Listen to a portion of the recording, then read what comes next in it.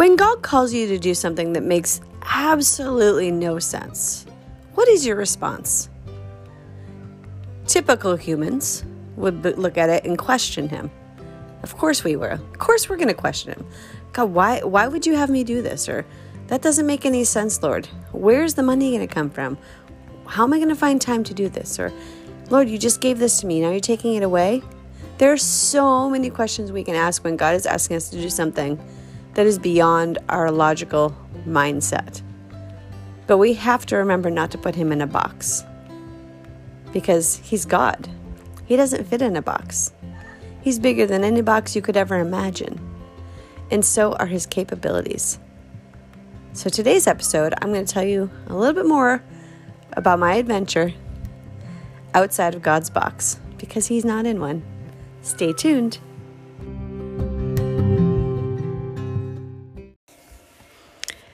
Welcome back, friends, to another episode of Imperfect Parenting with a Perfect God. I'm going to add another chapter to my adventure of trusting God. Many times so far in my walk of faith, God has called me to do things that absolutely make no sense. I question, is this really from him? Because it doesn't feel like what I would choose. Maybe what I think would be the best thing.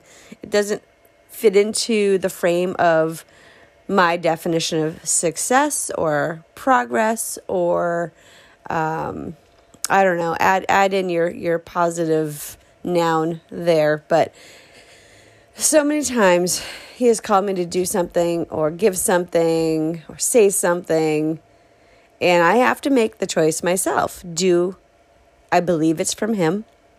And if I do I trust him with whatever is to come from this?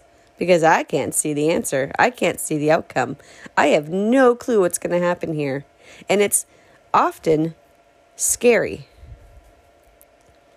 I want to open here with a quote from, well, I guess it's not really a quote. I was quoting scripture. Mark 4, verse 40. Jesus said to his disciples, "Why are you so afraid? Do you still have no faith?" This is, of course, from the scene where they're in the boat and the storms are flailing and Jesus is napping. Why is Jesus napping? Because he has peace. He has full control over what's going on. He's not afraid. He's napping. He's tired. Man's been teaching all day. You know, people tugging on his robe. Guy needs a nap, right? Because he is human too. And they're all freaking out, all his disciples, like, what's going on? How could he be sleeping? And they do call out to him, which is a good thing, right? At least they know that, to call out to him. That's a bonus. That's the right thing to do. But then he rebukes him. He takes care of the storm. He calms it. But then he rebukes him, saying, "Guys, why are you focusing on your fleshly fear? I'm here with you. I've got this under control. Don't you trust me? Don't you trust me to take care of you? I'm here." Well, God's done that a lot in my life. And the first thing I can, if I think back in my walk of faith, first time he ever did this that I can remember, I'm sure this isn't the first time, but kind of a big deal, is when I was a young mom and I was stay at home, but we really needed the money for me to go. I needed to go to work in some capacity. And so I landed my dream job about 6 months after I had my first daughter. And it was as an assistant in the children's department at our local library. I mean, this was my dream job. And for 3.5 years, I did this, and it was amazing. I had the best boss. I had the best coworkers. It was an ideal situation, and I loved being a librarian. I loved children's books, all of that, everything that came with it. It was the perfect job. I couldn't have written a better job for myself than this. So about a little after 3 years into this, God started calling me home. God started saying, all right, it's time for you to quit your job and be home with your girls, because now I had 2. And I said, what? That was kind of my first response. Like, Lord, you gave me this job. Like, it was very clearly orchestrated by him. It was beautiful. Like I said, I couldn't have picked it up better myself. It was very much from God. But then he's calling me home. Well, there were a lot of conflicts in my brain. I liked having the income, and not that I was being paid a giant amount. It is a nonprofit city job after all, but it didn't matter. It was still income that we wouldn't have otherwise. It was also great benefits. It was a great job. It was ideal. Excuse me, sorry. But God was calling me out of it, and I didn't want to leave. My husband didn't want me to leave. He liked having the income too.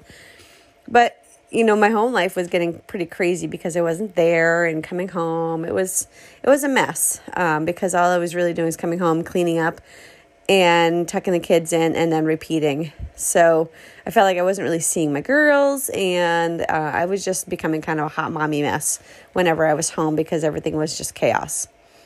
So clearly it was the right thing to do. I struggled for 6 months. It took me 6 months to be obedient to God. 6 months, you guys. He kept calling me home, and I kept saying, let me think about it. Let me pray about that. Let me make sure this is from you, God. But I was obedient after 6 months. I don't know if any of you can relate to that, but I was obedient. I went home. And it was really hard to give up that job. But if I hadn't done that, I wouldn't have been available a year later to homeschool, to begin this journey that I've been on for 9 years with my girls. And there have been so many things because I said yes to God and decided to homeschool as well, which was also a calling that God had on my life. So many things have happened since then. So many people that that are in my life now that wouldn't have been otherwise. I have grown in so many different ways that I can't even wrap my head around because I said yes to God. So something that seemed scary, something that seemed like I was giving up the perfect situation, I can't even imagine what it would have been like if I'd said no. Oh, but I'm not going to worry about that because I said yes. It did take me 6 months, but I did say yes. So that was obviously a giant decision that I had to make. And it definitely changed the trajectory of our family and in so many amazing ways. But there are other little ways that he calls me to do things or to give things. There are times when he says, all right, this month you're going to give this much. And I'm thinking, but I only have this much left after I've paid all the bills. How are we going to get gas? How am I going to buy groceries? I don't understand. And there are times when I wasn't obedient. Okay, totally full disclosure here. It's not like I'm always obedient to God. I am human after all, and I make really bad mistakes sometimes. But when I am obedient to that, He is 100% faithful to take care of us, provide for our needs.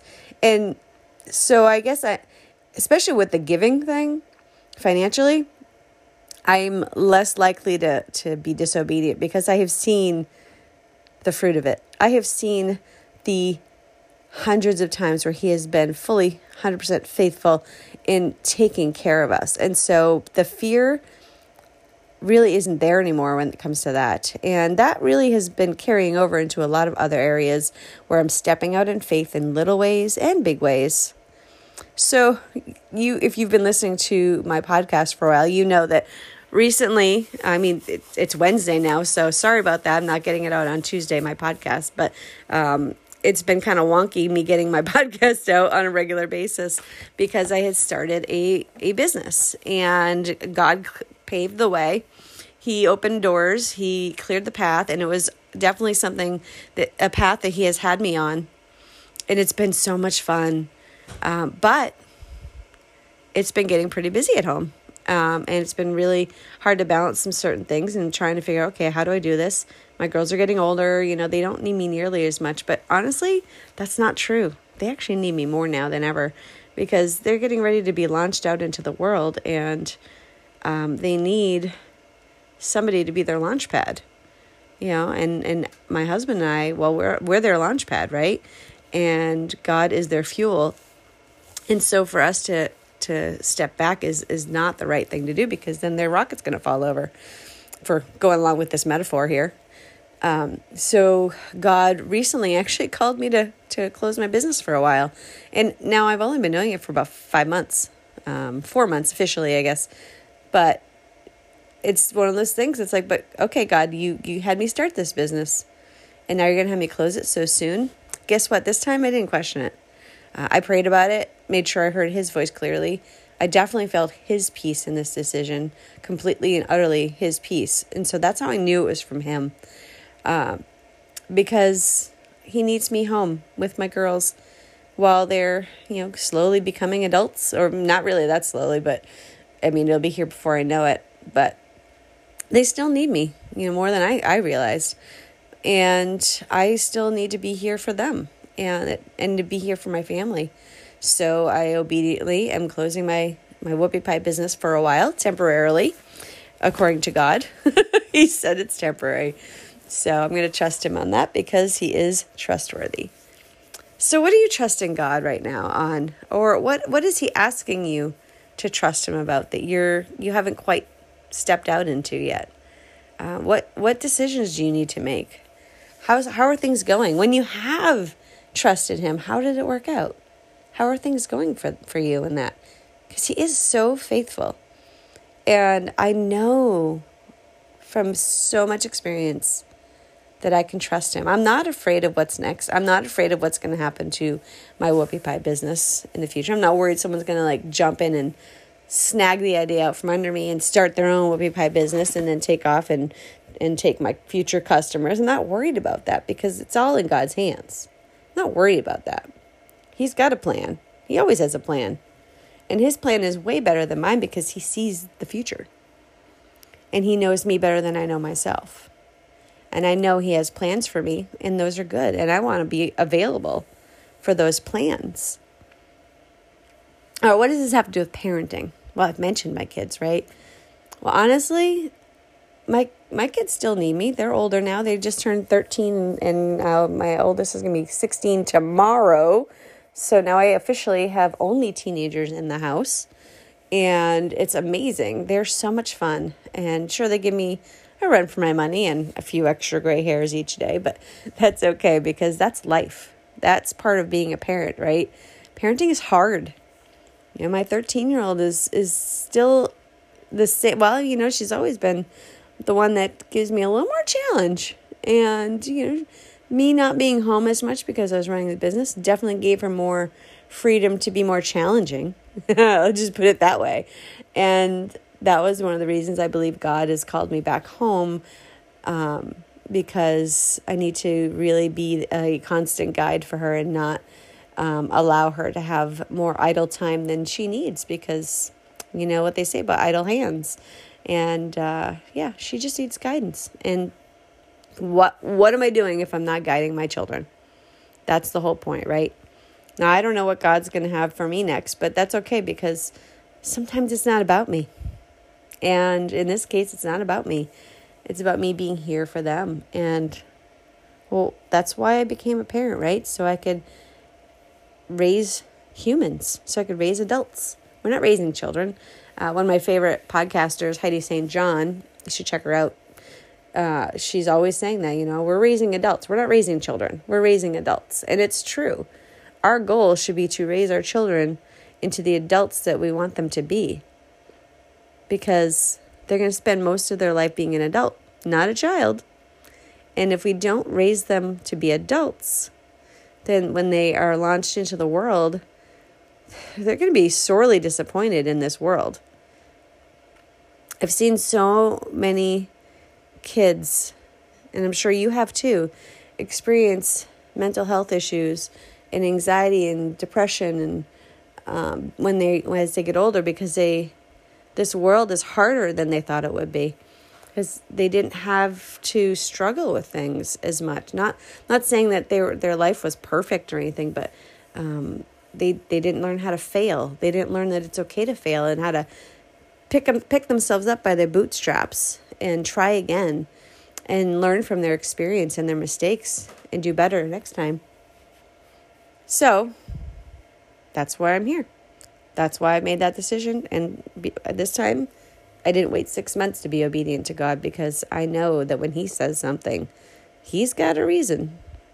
And I'm going to trust that reason. I'm going to trust him. I'm going to fully rely on him.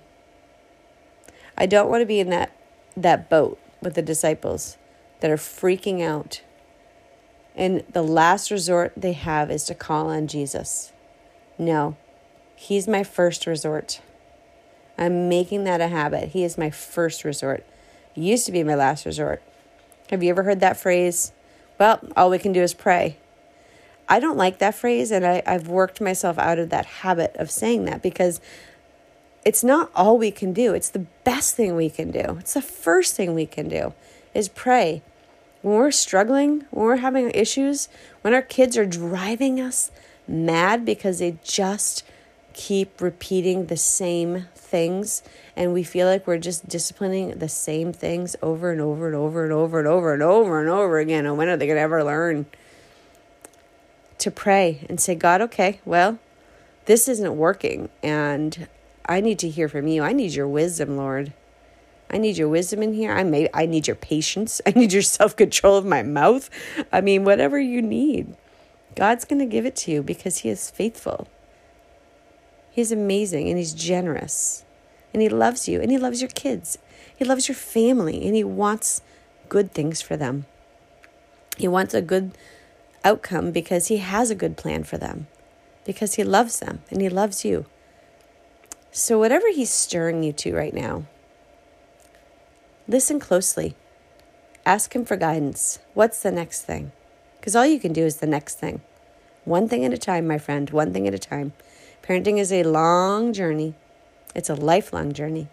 But all you can do is the next best thing. So what is God calling you to next? Whether it's in parenting or in life, just in general, what is he calling you, your family, your kids to do next, to say, to serve, to give? Consider that carefully. And don't be afraid to be obedient, because you don't know what's coming out of it. Step out in faith. Step out in the water like Peter. Don't let your faith fail. Trust in him fully, because he's got you. He's got this. He is trustworthy. He is powerful. He is good, and he is loving. Remember that he loves you, my friend. No matter what you're going through, he loves you. And that is the most important thing. He loves you, and he can. Whatever it is, he can. All right, friends, I'm going to leave you with that. I'm going to pray and close out. And I just wish that the best for you, that you would allow God to give you his best. That you would let it in, let him move, let him work in your life, and let him love you completely, because that's what he wants to do. Heavenly Father, thank you so much for your love. Thank you for your guidance. Thank you for your wisdom. Thank you for your Holy Spirit that gives us all these things directly, and that we don't have to wait, but we know that you are with us, and that your peace surpasses all understanding. So when we feel that peace, we know we're on the right track. Thank you, God, for this day and this week. In Jesus' name, amen. Have an amazing week, you guys. I'll talk to you soon.